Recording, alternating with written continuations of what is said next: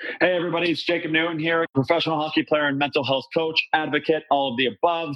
My good buddies over at Sports Epreneur and I did a podcast together about a year ago, and ever since then, we've been keeping in touch, creating content podcasts now. So if anybody out there is interested in doing the same, having their own podcast or want some type of content creation, don't hesitate to reach out to those guys at Sports Epreneur. They are willing and able to help you out. And after listening, don't hesitate in leaving a review, and then you'll get much more access to all of my content across the Sports Epreneur platform. Hey guys, back for another episode of the RAV with JLN podcast, Raw, Authentic, and Vulnerable with Jacob Leslie Newton. And I'm going to hand it straight over to my guest here today. Take it over, brother. Josh Gratton, from originally from Brantford, Ontario. Played 16 years professional hockey, recently retired, and now living in Collingwood with my family and making a transition from professional hockey into the coaching world and the agency, trying to get some players some jobs here and there, and just excited for my next chapter away from the game, for sure. Yeah, man. Awesome. Well, again, I said it before we started recording here, but again, thank you so much for taking the time out of your day. Truly grateful for this experience here. And you said going to be coaching the junior team. What level is that? It's tier 2. It's just right below OHL. So it's mostly where players go. They get scholarships out of that league, because once you play in the OHL, you can't get a scholarship. So it's pretty much equivalent to the OHL. Little less than the OHL, but a lot of scholarships out of this league. So is it the OJ? Is the the OJ? Yeah, exactly. Okay, I don't know a whole lot about it. I'm really new with it. Like I don't know many players yet, so it's going to be an interesting first little bit to get used to, and but I'm excited. Yeah, man, for sure. What an incredible opportunity, and that's in your hometown where you're currently living, yeah? Yeah. So it just kind of fell in my lap since I came home from China last year. So it's been a bit of a transition period and a bit of a waiting game, waiting for it to start with all the virus and stuff happening and restrictions. So it's might be a little longer into maybe September before everything starts, but it'll get going, and excited to get it going. Yeah, man, for sure. And how are you doing in terms of, you mentioned you just finished up, your 16-year career. How are you doing in this transitional period in your life? Well, it's been tough a little bit. Recently, last 4 or 5 months, I kind of on the other side of it, but I went through some tough times personally and dark days. But I had some family and friends that was able to help me through a tough transition period. And it's one of those things that it creeped up on me, and I wasn't prepared for life after hockey. And I can only blame myself in that sense, and just try to help other people so they're not in that same situation, because it's definitely a tough thing when you're used to being on your own or being in a structured environment and having a routine for 16 years, 17 years, not even including juniors. And then when you get outside the game, you get all this free time. If you don't have you set yourself up from the game, it's definitely a scary situation to step into. Yeah, sure. Man, for sure. And did you ever envision yourself getting into coaching after your playing days were over? You know what? I wanted to keep playing as long as I could, and I wanted to stay into the game, but I was open to finding something outside the game as well. But this kind of just the opportunity arise for me, and I'm going to just jump in both feet, and hopefully it works out. I don't know how it's all new to me, but it's exciting new, and I'm excited to teach players and develop them. So we'll see how it goes. Yeah, man, for sure. So let's go back. Obviously 16-year career. Did you go the path of major juniors? Did you go OHL, or did you go maybe OJHL back then? I went to junior B. I was going to go on a scholarship to Western Michigan, but I think it was probably a smarter choice. And I was told just my style of game at the time, I was kind of a power forward, a little bit more of a grinder. So I went into the OHL a year later than most guys that are drafted in the OHL, and I played 3 years in the OHL. I played my overage year and then signed a contract after that. But it was a tough road in junior. It was tough league at that time. But my first year was a pretty hard, struggled a bit, but I got my feet wet, and after that it was kind of smooth sailing my last couple of years. Yeah, man, for sure. That's great. And in the hockey world right now, there's obviously a lot of craziness going on in terms of junior hockey. Would you mind sharing at all any opinions you have on the current state of junior hockey up there in Ontario? Yeah, right now it's there's a lot of question marks on which happened, what's happening, and what's going to happen. And everybody had their time as a rookie in junior hockey. For me, I was fortunate enough to have a team full of professionals. Like a lot of guys went on and played hockey, played pro, and I didn't have any bad things happen to me personally. I've heard horror stories from other people. I know personally that other people have went through, had it hard, but I was lucky enough that I had guys that were mature and weren't focused on the other stuff.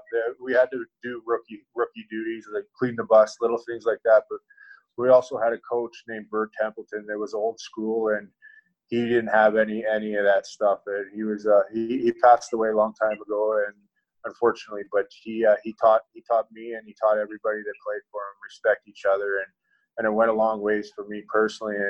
And as I grew up or grew into a veteran into the league, I treated the rookies the same way I got treated. And I think that's kind of what happened in a lot of other places. If rookies got treated bad, they would be the next year they would treat other rookies bad, and it would get worse and worse. And there's no excuse, and there's no need for hazing in the game. And I know it happens, and it happens everywhere, not just hockey, but it's got to stop. And I know Dan Carcillo's filed a class action lawsuit.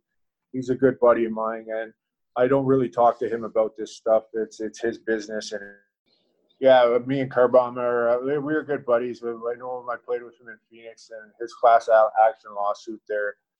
We don't talk about that personally, but the stuff that he had to take as a rookie, there's no excuse for it. So it's his business, but I support him and all those guys that had to go through that, because there's no excuse to have that in our game, and there's got to make a change, and it's got to change sooner than later for sure. Yeah, man, for sure. I think back to, my, quote unquote rookie season in junior hockey. I was playing in the North American Hockey League down in Frisco, Texas. And it was a team that was very notorious for like a party lifestyle, party culture. And man, I think back to the things I endured as a rookie, and just kind of that culture in the locker room that, we didn't really have a voice at all. And then I think back now to my freshman year in college. I went to school at Northeastern University in Boston, and our coach, very old school guy, Greg Cronin, maybe you know of him, played against teams that he coached, and he was very much, like fuck that, because if these freshmen coming in are better than you seniors, what right do you have to do anything to these guys, But yeah, no. So where did you sign out of the OHL? Did you sign straight up to NHL or? No, I actually went to the East Coast League in San Diego, of all places. It was awesome there, yeah. But I had a good coach there that just signed me. I didn't have any idea that I was going to play in the NHL. I went to training camp in Cincinnati that year, and then I got sent down to East Coast League, and I got called up 30 games in and never looked back really after that.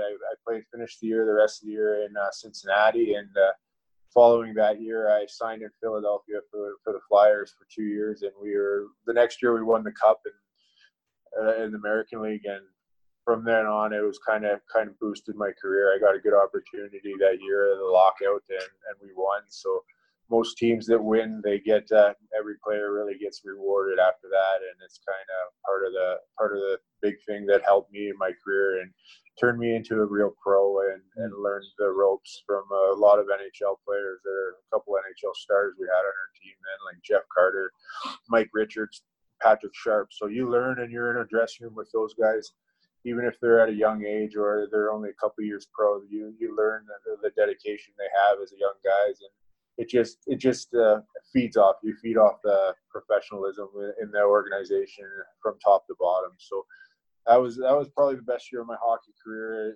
just learning wise and winning. And everybody loves winners, and everybody loves to win. So it was just all around a good year for everybody there.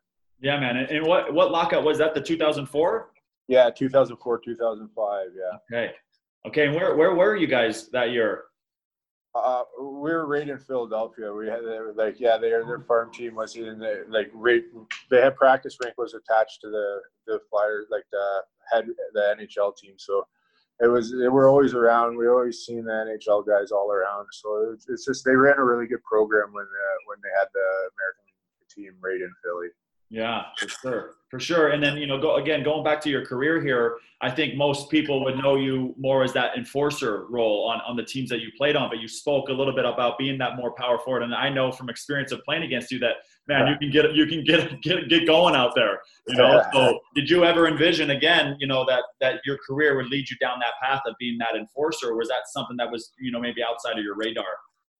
I always knew that I was going to have to fight just the way I played, but I never envisioned, and I never loved the title enforcer. I never loved just going out to fight. I would do it to protect my teammates. I do it for a reason, but I hated those stage fights. I never liked having to know that I was going to fight in a game, but that kind of came with the job. That if you're playing on the fourth line, you're going to do anything to stay in the lineup, and if that's to go out and fight a guy, it's going to keep you in the lineup, then so be it. I would do whatever it took for the team or to keep my job. So being a enforcer wasn't something that I went out to be, but I took a lot of pride in protecting my teammates, and that's just the way what came with the job, and to make it to the NHL, that's what I had to do, and I took it and I ran with that, and sometimes I regret it, sometimes I don't, but I got to play a hockey game. I got to play game in it for a living, and I got to play in the NHL and live out my childhood dreams. So I wouldn't regret it or take back anything,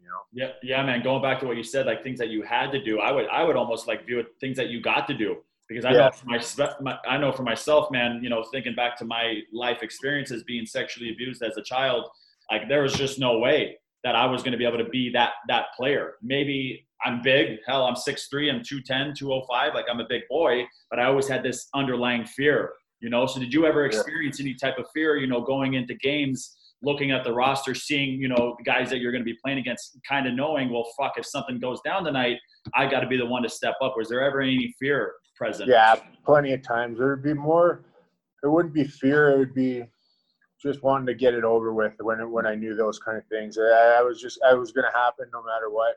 I would think about it, but I would be more scared to let my teammates down than getting beat up. I wasn't ever afraid of getting hurt. I was afraid of more being embarrassed in front of my hometown or my home team.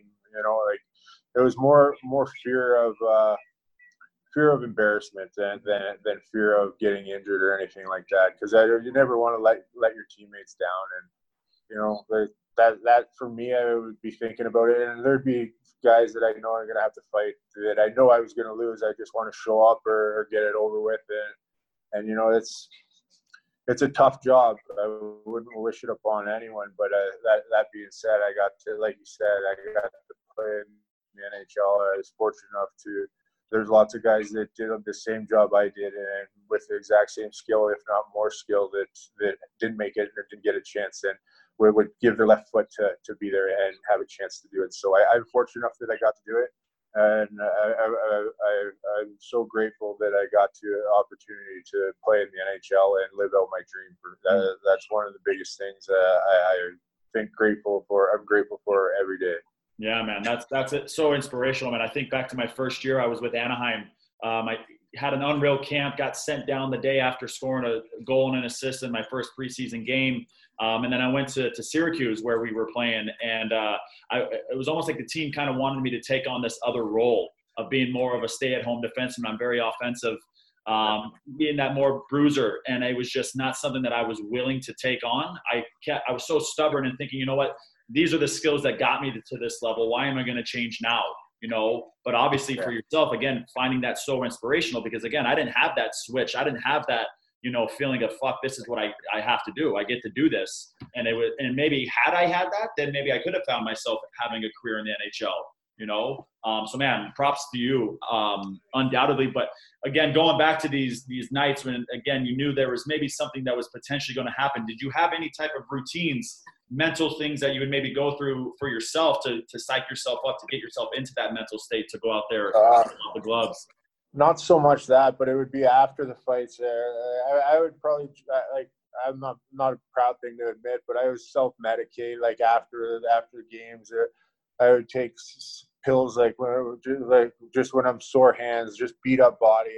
I would just try to numb myself going into the next, like, you're playing 3 games in 3 nights in the American League, and you're on a bus heading out, and you just fought one night, and you got to go in and fight another night the next day. You're just trying to almost numb yourself and get through the weekend by the second and third game, and it was something that caught up to me in the end, and it happens to a lot of people. You just try to numb yourself and just get through it, and it's a tough way to make a living when you're burning the candle at both ends like that. It can only last so long. Well, something's going to give. It's kind of like a house of cards, and I was lucky enough that I got to do it for such a long time, but it ended up eventually catching up to me doing that kind of stuff. And then it's not blaming it on fighting, nothing, but just saying that those type of routines and those type of weekends that you're going to have to fight every night, you try to escape reality a lot of times,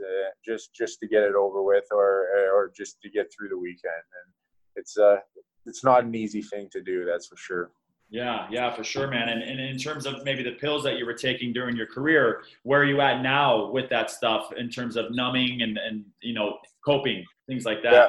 Since hockey was done, I went through some dark days, but it wasn't like with pills or anything like that. I've been over those kind of things for a while. But since hockey's done, it was a lot of a depression, mentally depressed, and just fear of the unknown, moving away from the careers that way. But like substance wise, that's been kind of on the back burner for a while now, and trying to get over that.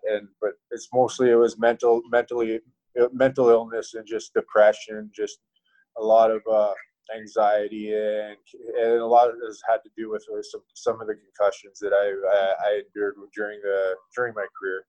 So and I didn't personally take care of my body like towards the end of my career. So I recently, the last like 6-8 months, I've seen some proper doctors. I've been diagnosed with proper, like, plant medicine is what I've been using, and I've had some good buddies like Riley Cote that I played with. He's big into plant medicine, and he's helped me out and directed me the right way. And he has a CBD company with Body Check Wellness, and I've been using his supplements for the last 4 or 5 months, and it's really helped. So I'm on the other side of the darkness in that sense, and I owe a lot to Riley, and I owe a lot to my family and friends for helping me through those days. But yeah, on the other side of it now, for sure. Wow, man, that's incredible. Yeah, I don't know Riley, but I've seen his stuff, and I know he's very much into that plant medicine. How was that kind of going from doing more of this, the substances, the pills, the alcohol, whatever it was for you? How was it when you first were introduced to that type of more holistic approach to your healing? Was it something that you kind of pushed away, or were you more open to it? You know what? I was ready for a change. I had tried a lot of things. I've seen some doctors. I tried antidepressants. I tried just things that would try to get me through the day and numb. Again, it was just numbing, self-medicating, drinking, smoking weed. Like when I say plant medicine now, like I was smoking weed before, just to do it, like just to get out of my head in a sense. But now I've seen like proper like medicine, plant medicine, like doctors that give you the right strands. You do it for the right reasons. CBD, like for sleep, like just the little things. And I've noticed a big change as psilocybin I've been taking with the mushrooms, and that itself, the last 3-4 months, has really made a big difference in my mind, and just in the depression that I was. It's just kind of got me over that hump and out of that funk. And it's really hard. It's hard to explain in a sense. It just kind of makes you feel like you're in present, and you're not thinking, and just shuts off all the negative, for me anyway, shuts off the negative voices in my head, and just gets me present and in the moment. And those two things, the CBD for sleep and the psilocybin just in the morning before I work out, it just kind of gets me focused and moving for the day. And with those two things and exercise and healthy eating, it's been a complete game changer for me. Yeah, man. And could you touch really quick on the psilocybin? Yeah. What is it, like a powder that you take in the morning, or oil or something? Yeah, no, it's a capsule. It's just grinded up mushrooms, and it's 0.01 of a gram of psilocybin mushroom, and it's just a pill you take, and I take it on an empty stomach, intermittent fasting. I wake up early and do that, and go for a workout, or go for a walk, or exercise with the dog, and then just gets my day kind of started on the right foot. I don't know if, and it could be all placebo effect, I'm not sure, but it's working for me, so I'm just keeping it going.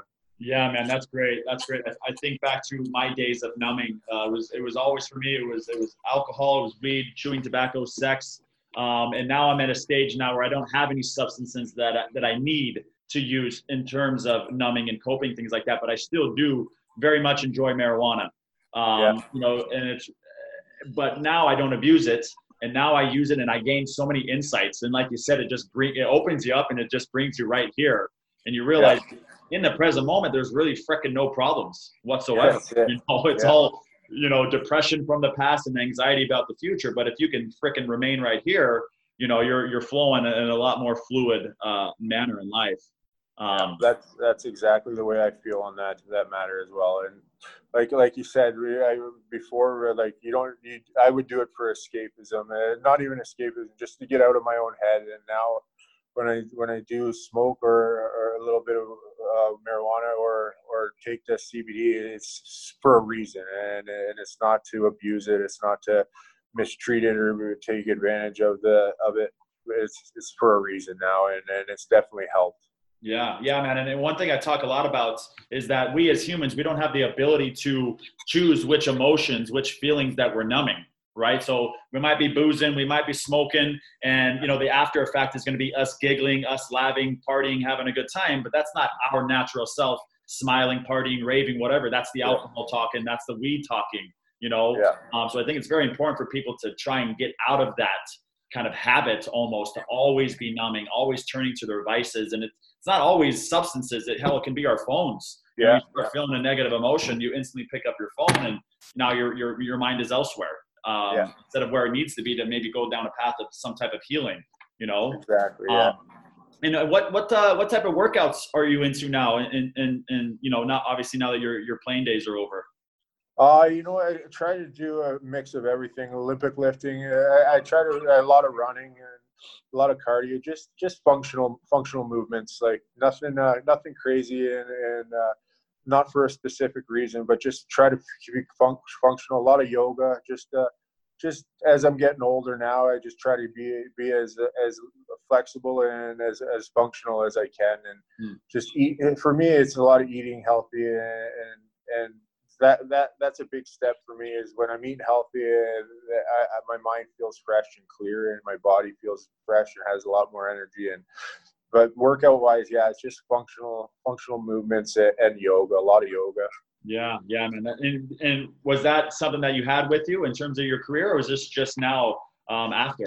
No, I was always pretty into yoga. My last 5-10 years, I would do hot yoga, but more for a workout, not so much for the mindfulness that I do it more now for the mindfulness and spirit, like just clear my mind and the quietness I do. But before, like while I was playing, it would be hot yoga for a workout, just to get a good sweat. But it's for a different reason now. It's a little more enjoyable now. And any meditation? You meditate at all? Oh, I try, but as I've noticed, the last couple months have been a lot better. When I would try to meditate before, I was a little better than I am now. The concussions, my mind would race, and I didn't really like to be in my own head when I was dealing with like the dark days and the concussion, post-concussion syndromes and all that. So now it's a slow process, but I'm getting better at meditating. I'm enjoying it a little more, but still definitely a lot of room for improvement in that aspect of my life. Yeah, man, that's great. Have you ever heard of Wim Hof? No. Yeah, so he created this like different type of breathing technique And I came across it, I would say maybe 2.5 years ago, 2 summers ago. And that, along with switching to strictly plant-based nutrition, vegan, I haven't been sick now in over 3 years. Oh, wow. So I wanted to ask, if you've heard of that, and if not, suggest you give it a try. He's got an app. It's a whole tutorial. It's kind of like almost like a hyperventilation for 30 rounds. And then you exhale at the end of that 30th round, and then you hold your breath with no oxygen in your system. Wow. And it's fascinating how long you can hold your breath for. I was doing it. The highest I got up to when I first started doing it was like 2 minutes and 45 seconds. And then I kind of got away from it, and now I'm back on doing it daily. Yeah. And then today was the first time I was able to get back up to over 2 minutes. And it's just like, what the hell? I've fully exhaled. And so I've got nothing in there. And it's the science behind it now. It's it's incredible what this man has been able to do, not only for himself, but so many people around the world that have really taken on this technique, and it's life-changing, man.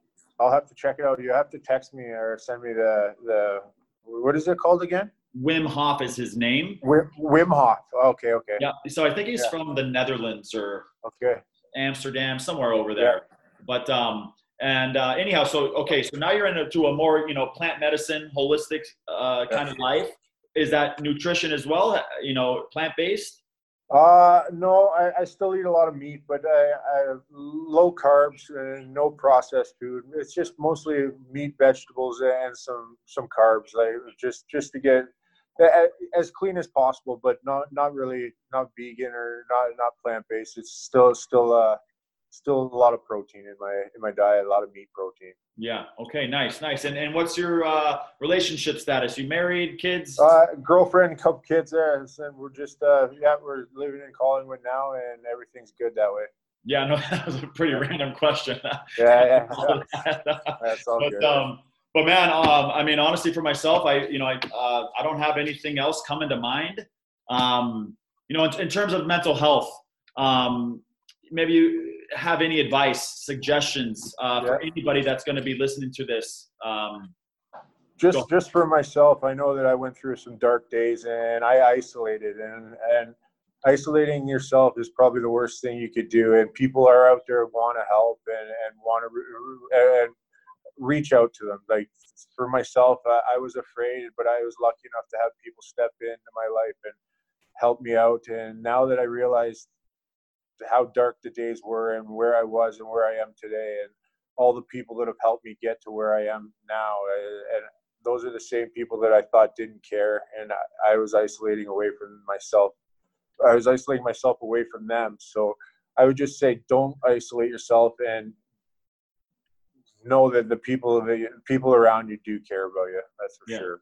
Yeah, for sure. And now another question came to mind in terms of your career, potentially maybe some of the things that you were numbing yourself from, maybe outside of the fighting or the after effect of the fighting. Do you think if maybe you had a more of a mental health or mental awareness approach, that maybe you could have, I don't know, maybe not extended because you had a long career, but maybe had a healthier career or a healthier relationship with yourself had you again taken this same approach maybe 10 years ago?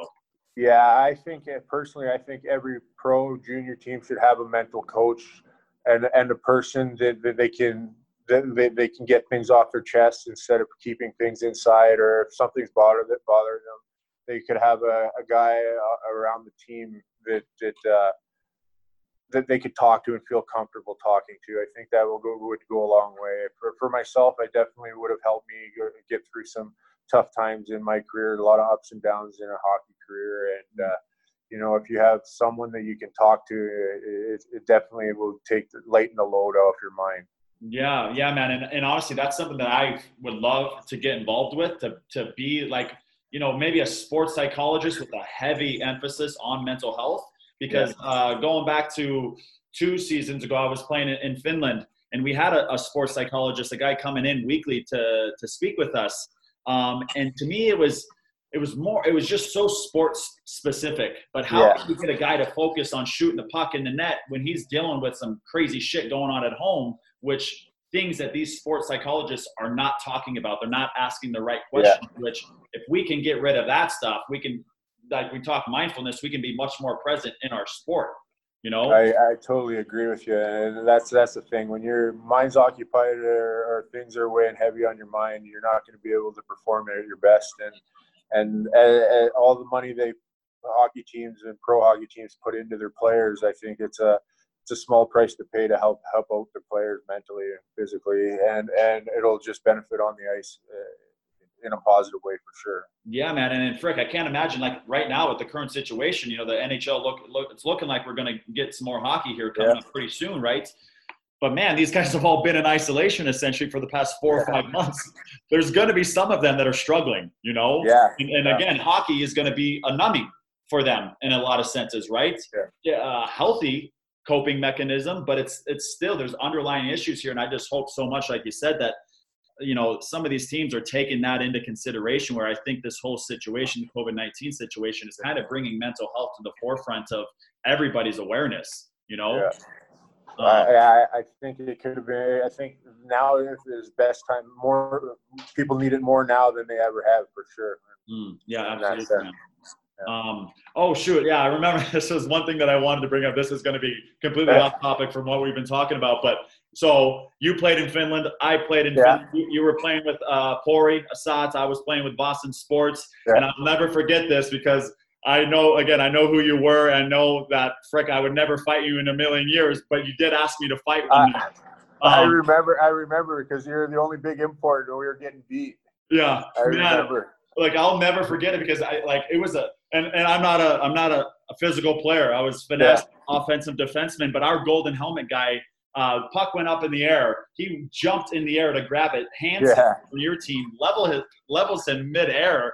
And again, I was right there, and I was thinking, wait, even I won't stand for that. And so I went, and I was actually freaking so pumped for myself that I put him down. And I was like, oh, fuck, Gratz is on the ice right now. Fucking here you come. And thank you so much, man, for just accepting my no and moving on. You know? You went on his score that night, and I was on the ice. You gave me a minus. Oh, like, damn, I should have taken it off. Oh, that's too funny, man. Again, man, freaking so grateful for this experience, and it's even like we're going to be connected for a lot longer now through this thing that I don't think we're allowed to talk about quite yet. So, you know, we'll announce that at a later time. But man, I think we're going to have many more conversations to be had here. But in terms of like social media or anything, if you'd be willing to share, if there's anywhere somebody can find you.